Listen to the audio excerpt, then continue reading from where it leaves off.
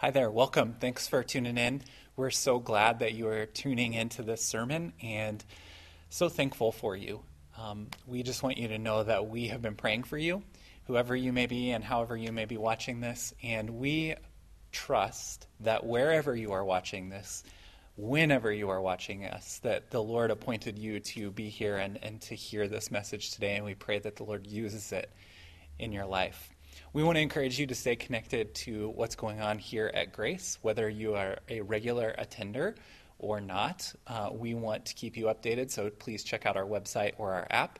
Grace B3 is what you need to search for there on our website or in the App Store. And we are consistently updating that with new information about what's going on in our church and in our community. As promised, next week, June 14th, before the sermons, you will hear an update about our plans for reopening. We have not nailed down a date for that, but we do have a team put together of staff that is looking through what it takes to relaunch, and we will have some more information about that next week before the sermons. We are continuing in our series in the book of Exodus, and our scripture reading for this sermon is from Exodus chapter 3, verses 1 through 8. Now Moses was keeping the flock of his father-in-law Jethro, the priest of Midian. And he led his flock to the west side of the wilderness and came to Horeb, the mountain of God. And the angel of the Lord appeared to him in a flame of fire out of the midst of the bush. He looked, and behold, the bush was burning, yet it was not consumed. And Moses said, I will turn aside to see this great sight, why the bush is not burned. When the Lord saw that he turned aside to see, God called to him out of the bush, Moses, Moses. And he said, Here I am. Then he said, Do not come near. Take your sandals off of your feet, for the place on which you are standing is holy ground. And he said, I am the God of your father, the God of Abraham, the God of Isaac, and the God of Jacob. And Moses hid his face, for he was afraid to look at God. Then the Lord said, I have surely seen the affliction of my people who are in Egypt, and have heard their cry because of their taskmasters. I know their sufferings, and I have come down to deliver them out of the hand of the Egyptians, and to bring them up out of the land to a good and broad land, a land flowing with milk and honey. This is the word of the Lord. As we continue on in our series in Exodus, we're going to be taking a look at chapters 3 and 4 in the book of Exodus. And in these chapters, we are going to see some of life's big questions answered. A question that all of us as human beings have is the question of, who am I? How do I find my identity? What is my identity? What do I identify with? It's one of life's biggest questions, and this is a very important question, one that we really need to settle on and find. What is our identity? Not just our occupation, not our political affiliation, but really what is our identity, the core of who we are? This is a very important question, and it's one that Moses asks in this passage. Who am I? But the problem for Moses, and the problem for us, it is the wrong question to start with. We need to start with a different question. And that question is, who is God? And in this passage, God answers that question for Moses and for us. And the answer to that question tells us who we are and also shows us what we need to do. Would you pray with me to those ends? Heavenly Father, we ask that your word would speak. We ask that your Spirit would give us a timely word that would encourage, admonish, guide, and comfort our hearts. God, we pray that you would speak to us now. We thank you for your word. Thank you that in turbulent times we have something solid to stand on. God, we ask you to guide our steps. We ask you to help us see what we need to see. God, give us ears to hear Give us a mind to understand the things that we hear. Make our hearts ready to believe what you say. And give us the hands and feet that are ready to obey. In Jesus' name, amen. We'll start by doing a quick just kind of overview of what these two chapters say. Again, it's not going to be possible to go verse by verse through 2 whole chapters of Exodus, but I do want to just go through and point out some highlights here, and then we'll make some application from it. So for you recall from Exodus chapter 2, Moses, born a Hebrew, is saved, even though Pharaoh makes an edict that all the Hebrew boys should be murdered at birth. Moses is saved by the divine intervention of the midwives, of Moses' mother, of Moses' sister, and then Pharaoh's daughter. And Moses is raised in Pharaoh's house. But then Moses is out in the wilderness, and we're told that he is a shepherd. And we are told that the angel of the Lord appears to him. So in verses 1 through 6 of Exodus chapter 3, we see the angel of the Lord appear to Moses as Moses is shepherding sheep out in the country. And as he's out in the country and he is shepherding his sheep, an angel of the Lord appears. Now, commentators and church history tells us that there's a couple of different ways to interpret what the angel of the Lord means. One understanding is that this is a representation or a representative for God, an angel that comes that is representing or giving a message to God. The other interpretation here is this is a pre-incarnate Christ, that this is Christ appearing to Moses. It seems, although it's confusing, it seems that the latter is a better interpretation because of the fact that a few verses later we're told this is the angel of the Lord in verse 2, but then in verse 4 it says the Lord was in the bush. So, whatever conclusion we come to, God is speaking to Moses in this miraculous way. And it says that he appears as fire, amidst the fire, that he is in this bush that is not consumed, yet it is burning. What's interesting about this is that God is representing himself. He is appearing to Moses here in the fire. And this fire is very real. It's something that's happening. This is not an illusion or a dream. This is something that's really happening. And Moses is coming face to face with God. If you do a quick Google search of the term eternal fire, there is at least 9 different instances in history when a fire has been called eternal, because it was made to represent some kind of power, some kind of entity, and it was called eternal. The interesting thing about all 9 examples is all 9 of them have been extinguished. All 9 of those examples of an eternal fire have been snuffed out. They were not eternal after all.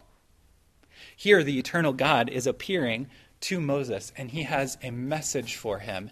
And one of his first messages is, I have seen and heard the afflictions of my people. This refers back also to last week at the end of chapter 2. God tells his people, I have seen you, I've heard you, and I know you. Here he is reiterating that. In verse 7, he says, I have surely seen the affliction of my people. I have heard their cry. And in this miraculous face-to-face encounter with God, Moses has a question. And it's a reasonable question. His question is, who am I? We see this in verse 11. Moses said to God, who am I that I should go to Pharaoh? That I should be the one that would go to Pharaoh and say, God is going to deliver the Hebrews. Now remember, Moses grew up in Pharaoh's house, though he is a Hebrew, and then God is telling Moses to go back and to tell Pharaoh, let my people go. That God is going to empower Moses with this message, and that God is going to miraculously use Moses and Aaron to deliver his people. And Moses has the question, who am I? He has this question for 2 reasons. The first one is, he grew up a Hebrew, he's raised in Pharaoh's house, and now he's a shepherd. He has this question of, who am I? Am I Hebrew? Am I Egyptian? Am I a shepherd? Am I royalty? Am I a common Hebrew? He is asking, what is my identity? The second thing is, he is saying, I don't feel worthy to carry this message. And we'll get back to that in a moment. This question of who am I is coming from also the fact that he, at this point, is a shepherd. A shepherd is never someone that's looked highly upon, especially in biblical times, though God continues to call lowly shepherds as his deliverer, as his mouthpiece. We see this in Moses. We see this in David. We see this as Jesus calls himself a good shepherd. And then in the Old Testament, God himself calls himself a shepherd for his people, Israel. God calls the lowly, and he identifies with the lowly. And we're seeing that right here. And God has an answer to Moses' question, but it's not what you might think. God does not answer with a resounding word about the identity of Moses, but God responds with a resounding word about the identity of this God that is coming face to face with Moses. Look with me at verses 13 through 15.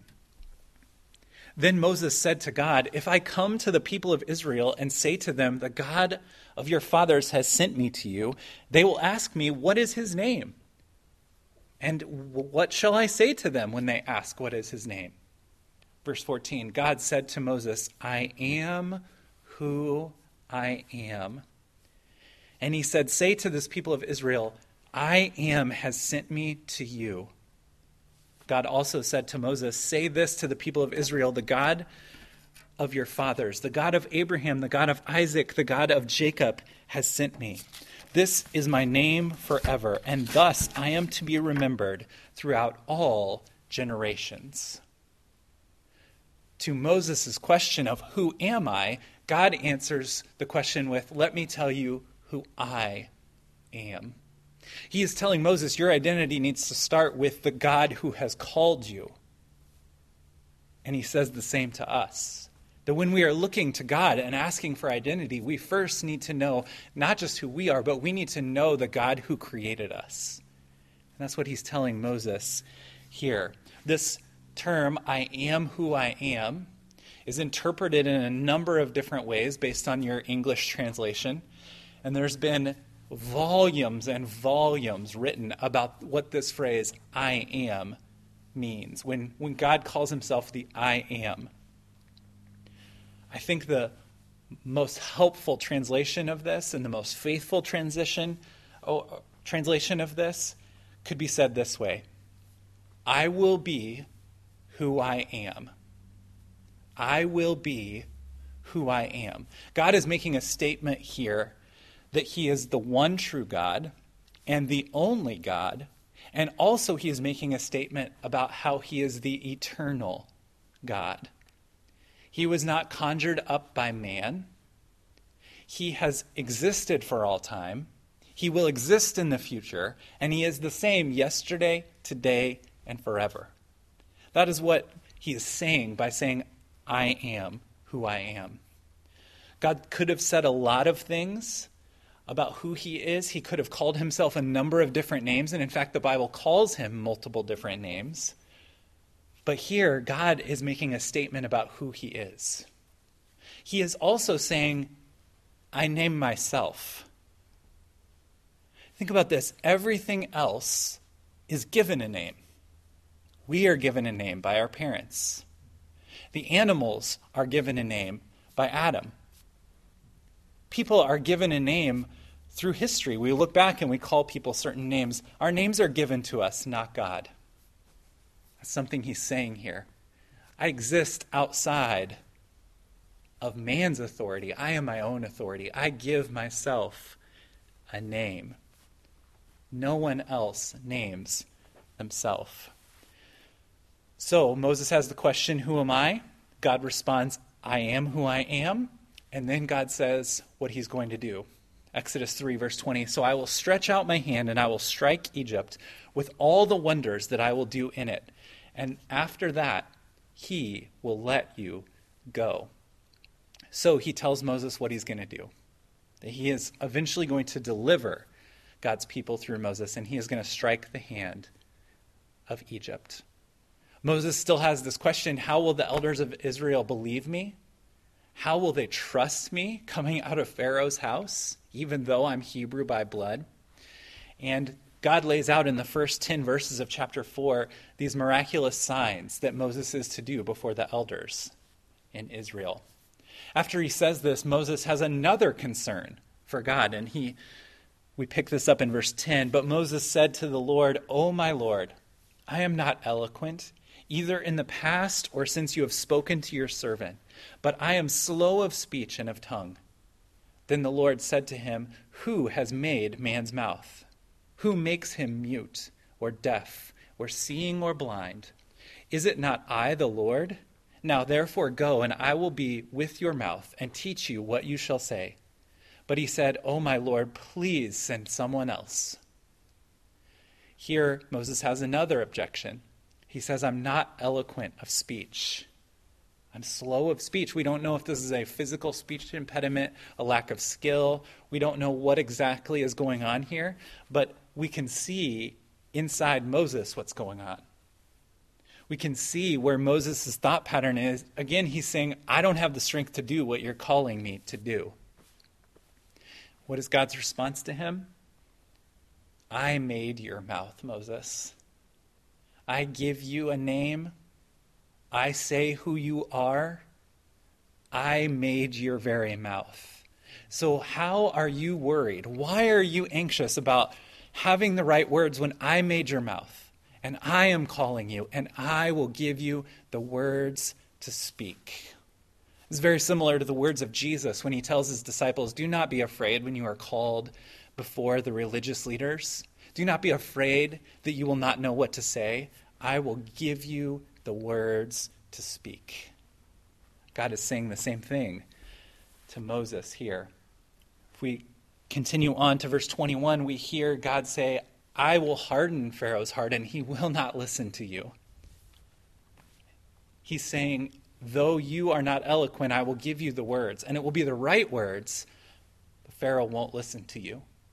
He will not obey the words of God. This is similar to Isaiah 6, where Isaiah is confronted with the glory of God, and God says, go and send my message. Here's my message. Isaiah says, who am I? Just like Moses says. But he says, here I am, send me, Lord. And God says, here's the message. And he gives Isaiah a message, and he says, but the people won't listen to you. This is so common for God's people, God's prophet, to speak the words of God, yet it fall on deaf ears. Or as Jesus says, on bad soil. Moses is told that though I will give you the words, they will fall on the bad soil of Pharaoh's heart. Exodus chapter 4, verses 24 through 26 are three of the strangest verses that we find in Scripture. I don't have time to unpack all of it, but it is significant to our story. So let me break it down, and then let me tell you why it's important. Basically, what takes place is Moses receives this word from the Lord. He comes down from the mountain, and before he can get down from the mountain, his wife, Zipporah, she confronts him and says, we must circumcise our son, or the Lord will try to kill us. And it says the Lord tries to kill Moses, who he just commissioned. There is all kinds of sovereignty of God issues going on there that we don't have time to jump into the pool today. But let me tell you why this is significant. This is significant for a couple of different reasons. The first one is, yet again, we're only in chapter 4, but yet again, God intervenes. God intervenes, and he uses a female, a woman, to do his purposes. We've seen this in the midwives. We've seen this in Moses' mom, Moses' sister, Pharaoh's daughter, and here with Moses' wife. We're going to continue to see this theme, and in fact, we're going to talk about this theme more when we get to Exodus 19. God using men and women for his purposes. After you read the book of Exodus, it is not an understatement to say if it was not for these women, the nation of Israel wouldn't have made it out of Egypt. and they would not have made it to the promised land. And in fact, we continue to see Moses struggle with anger and unbelief, and there are faithful women around him doing some amazing things. That's the first significant thing. The second significant thing is this circumcision was the sign of the covenant given to Abraham. This is a circumcision of the skin to represent a circumcision of the heart that God is saying my people need. And this is a reminder of their covenant with God. This in some way that is hard for us to understand because we don't have all the information. This is some way of Moses' wife reminding him, do not go forward without the Lord's blessing. Do not go forward until you remember the covenant he made with us. So that's why this is important. You cannot move forward without the salvation, blessing, and covenant with God, and you cannot do God-sized tasks with human strength. It's a good reminder to Moses, and it's a good reminder to us. At the end and conclusion of Exodus chapter 4, we see Moses and Aaron perform these miraculous signs before the elders of Israel, and the elders of Israel rejoice because they know that their God has seen, has heard, and knew them, and has a plan to deliver them. So let's talk about what's significant about this narrative. There's a lot of pieces moving here. There's a lot of interesting things going on, but what's most important? In this passage, Moses asks, who am I? Who am I? The reason is because Moses was given a mission that was too big for him. He felt that he had a voice that was too small, and he felt like there were too many obstacles in place. The mission was too big, his voice was too small, and the obstacles were too great. Again, recap the circumstances. To be deliverer for the people of God from the most powerful nation in the known world, the Egyptians.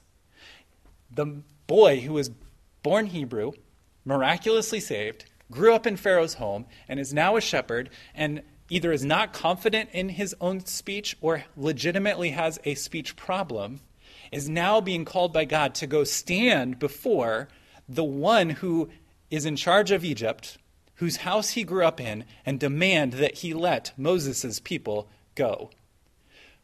The people that are seen as a threat, we know that from the first chapter. So he's given a mission that is too big. He feels his voice is too small, and the obstacles are so many. So many. And in fact, he knows that Pharaoh's heart is going to be hardened, so it's not going to work right away. This is a tough, tough challenge. So, why is this important for us? Because as we ask the question, who am I? Or who are we as God's people? God answers with telling us who he is. And it's important for us because, like Moses, we have been given a mission that is too big. We have been given a voice that is too small, and there are too many obstacles to overcome. So we need to jump into that. We need to talk about this. We have been given a mission that is too big. Our mission, fill the earth with the knowledge and glory of God. Go and make disciples of all nations. Be a part of God's kingdom coming here on earth as it is in heaven. That sounds great. It sounds noble. It looks good on a t-shirt, but man, is it hard. Man, is it hard. The worries of this world, so many societal things going on that are so complex right now. The enemy who is against us and against God, against God's church. There are so many things that make the mission way too big. If you're like me, it's easy to just get overwhelmed with our daily troubles and concerns, let alone being on mission for God. Our mission is too big. He has told us that the gates of hell will not prevail against his church, but man, it doesn't feel like that most days. It feels like I am not prevailing, the church is not prevailing, the things of God are not prevailing. It does not look like his kingdom is coming. It does not look like his will is being done in my life, in our community, in our nation, in our world. So the mission is too big. And our voice is too small. Our voice as individuals and our voice collectively is too small. As you know, we are going through a reorganization around our vision here at Grace, where we as a staff and pastors are seeking the Lord and also outside consulting to better organize ourselves around the vision that God has called us to and really serve you all better as a church. And we're going to come up with some great things out of this. God is already providing in this process. But no matter what we come up with, it is going to be nothing without the Spirit and power of God, because our voice is too small. Our voice is too small. As individuals, we have weaknesses that keep us from accomplishing God's purposes. Collectively, as a people of God in this church, at Grace Community Church, we have weaknesses as an organization because we're a bunch of people with weaknesses all coming together. And then the church collectively, the church universal, has weaknesses that is so hard to overcome. So our voice is too small. And the obstacles are too great. Our country is divided. Our politics divide us. The racial issues in our country divide us. Oh, and by the way, we have an enemy, the devil, that hates the things of God. And he is a defeated foe, but he is fighting like crazy against anything good trying to happen in God's church. So, just like Moses, our mission is too big, our voice is too small, and the obstacles are too great. So what do we need? We need a word from the Lord. We need him to not just answer the question of who we are as his people. We need to hear from him, God, who are you? Who are you? What did God tell Moses? And what is God telling us? A few things. Number one, God is telling us it's my plans. He says, I make the plans, and the gates of Hades will not stand against my church. That should tell us that we need to hold our plans loosely. No matter how anointed our plans may feel, no matter how right or wise we think we are, we need to hold our plans loosely. Because here's the thing. I am hopeful for the future of Grace Community Church. I am hopeful for the gospel witness of the churches in Iowa City. I am hopeful for what God is doing here in our community. But here's the thing.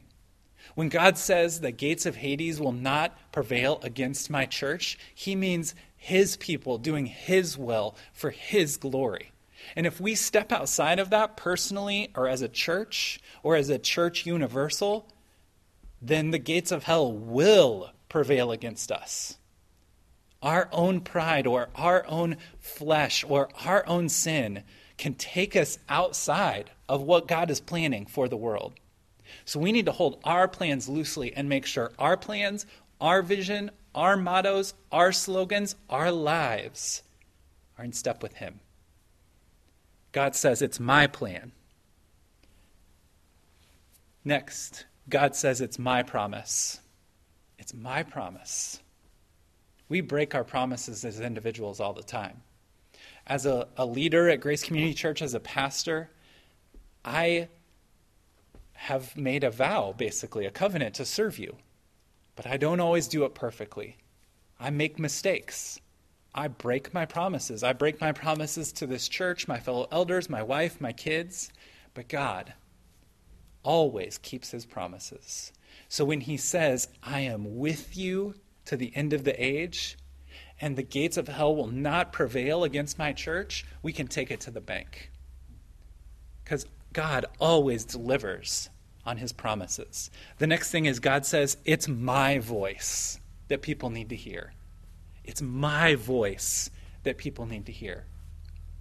So in order for us to hear God's voice and for us to speak with the voice of God, we first need to pray.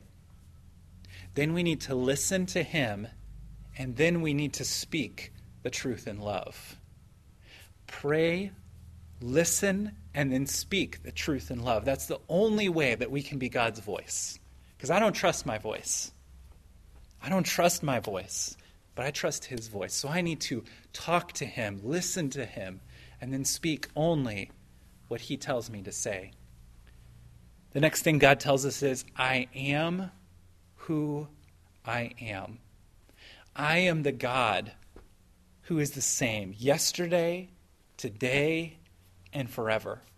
And though your situation may change, your life may change, I do not change.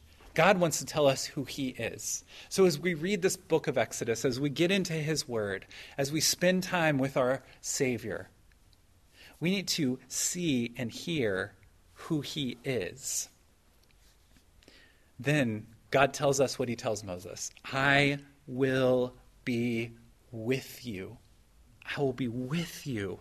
The presence of God is a major theme of Exodus. He says, I'm going to send you on an impossible mission. You're going to suffer. You're going to take the long way. You're going to get defeated in battles here and there, but I will be with you. God tells us he is with us, and we need to receive that comfort, and we also need to receive that power. He tells us in Exodus 3:8, I've heard and seen, and now I'm coming down to deliver you. I'm coming down to deliver you.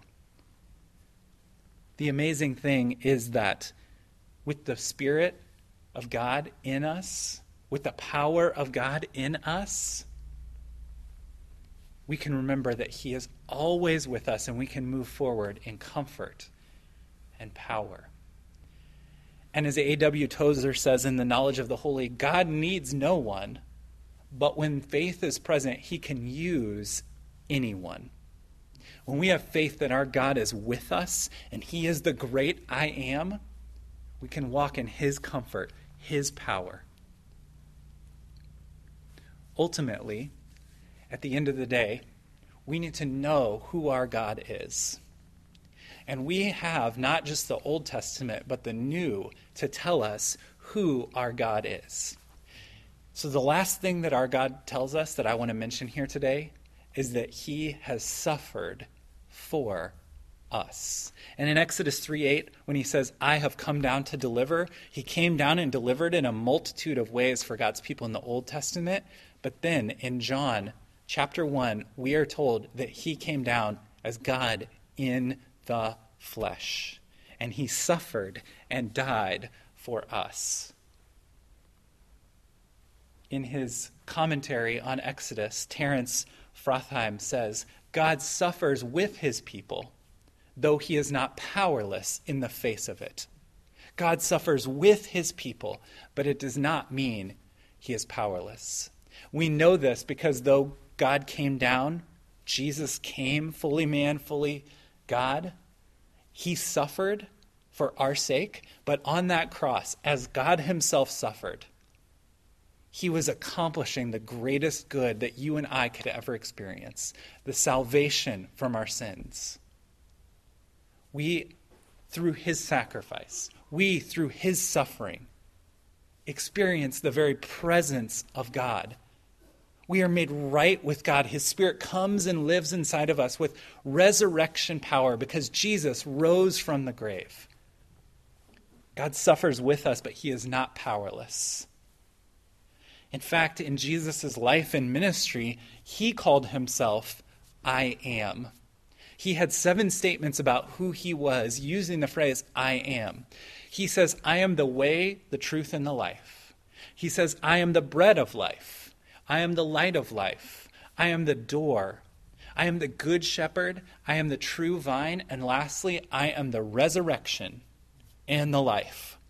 We can know who we are when we know who God is. And we know who God is, and we are in right relationship with him because of what Christ has done for us. God came down and fought for his people and delivered his people in Exodus. In the New Testament, we see God come down and suffer for his people to deliver them from the bondage of sin and death. What more could you need from your God? He has provided us everything we need. So, what can we do in response to what he has done for us? 3 quick things. First, give him your life. Give him your life. We give our life to all kinds of things. We give our resources, our time, our energy, our allegiance to so many things. Sports teams, brands, all kinds of activities.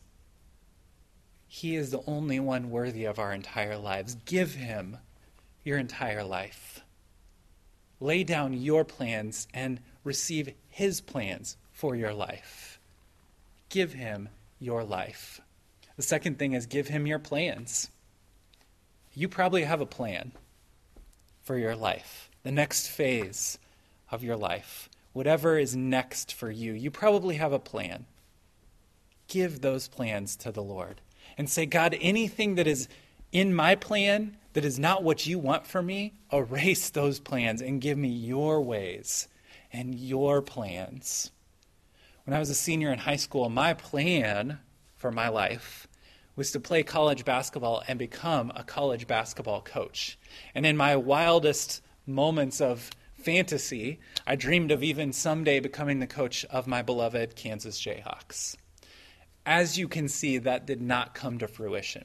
Shortly after I kind of crystallized those plans and really thought through how to pursue those plans, God let me know he had another plan. And he called me into ministry in his church. And 21 years later, I'm so thankful that he did. His plans were so much better than I could have ever known or than I could have ever planned for my life. Moses thought he had a plan. And that was to run away, be a shepherd, live incognito, no Hebrews, no Egyptians, keep me out of this mess. But God had a plan. Lastly, give him your voice. Give him your voice. Make it your greatest desire that the words of your mouth, the thoughts in your mind, the meditations in your heart would be pleasing to God. We need him, just like I just quoted that from Psalm 51, we need him to give us his plans. We need him to create in us a clean heart. We need him to purify our words, the motivations of our heart, the things that we think, the things that we do. We need his grace and his mercy that Jesus bought for us on the cross, and we need him to give us a voice. It is so hard to know what to say right now. If you say something about wearing a mask, if you say something about the pandemic, if you say something about when we should meet together again, if you say something about what's going on in our country, if you talk about police, if you talk about race relations, whatever you talk about, it's a landmine. It's so hard to talk about things right now. It's so challenging to know what to say. We need God's voice, God's wisdom as we speak to one another, as we proclaim the gospel, as we declare the good news. We are a proclaiming people. The gospel means good news. We need to make sure that we are communicating the good news with our voice, with any voice that God gives us. Whether it's with our roommates, our kids, our spouse, people in our community, people in our church, people in this world, whatever platform, whatever opportunity, wherever God has placed us, we need to hear the voice of God and be the voice of God. Moses at least recognized he had nothing to say because the mission was too big, his voice was too small, and the obstacles were too great. Just like they are for us, we need to hear the voice of God. We need to speak the voice of God. We started by asking the question, who am I? When we wonder what our identity is and we ask the question, who am I? Our God responds with, let me first show you who I am. Let's go to his word. Let's look to the cross. Let's listen to his spirit to hear who we are today. And let's see him work in us and through us as the people of God. Our mission is too big our voice, our abilities, our purity is too small. Obstacles are too great. But our God is big, our God is great, and our God is with us. Let's pray. Father, thank you for, again, your word. Thank you that as we read it, we are told to remember what you did in Exodus. Remember how you delivered your people with a mighty hand and an outstretched arm. God, as we face obstacles today, God, we pray that we would remember how you delivered your people and that you are the same God today that you were in Exodus. You are the same God as you were as Jesus died on the cross for us.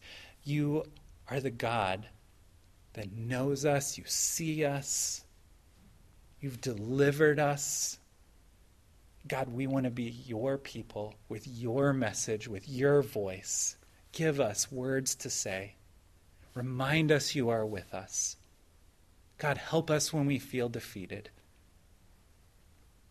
God, when we question who we are, we pray that we would remember first who you are and what you have done for us. We pray that we would go out this week and be your people and remember you are with us. And then we would glorify your name because your name is worthy. In Jesus' name, amen.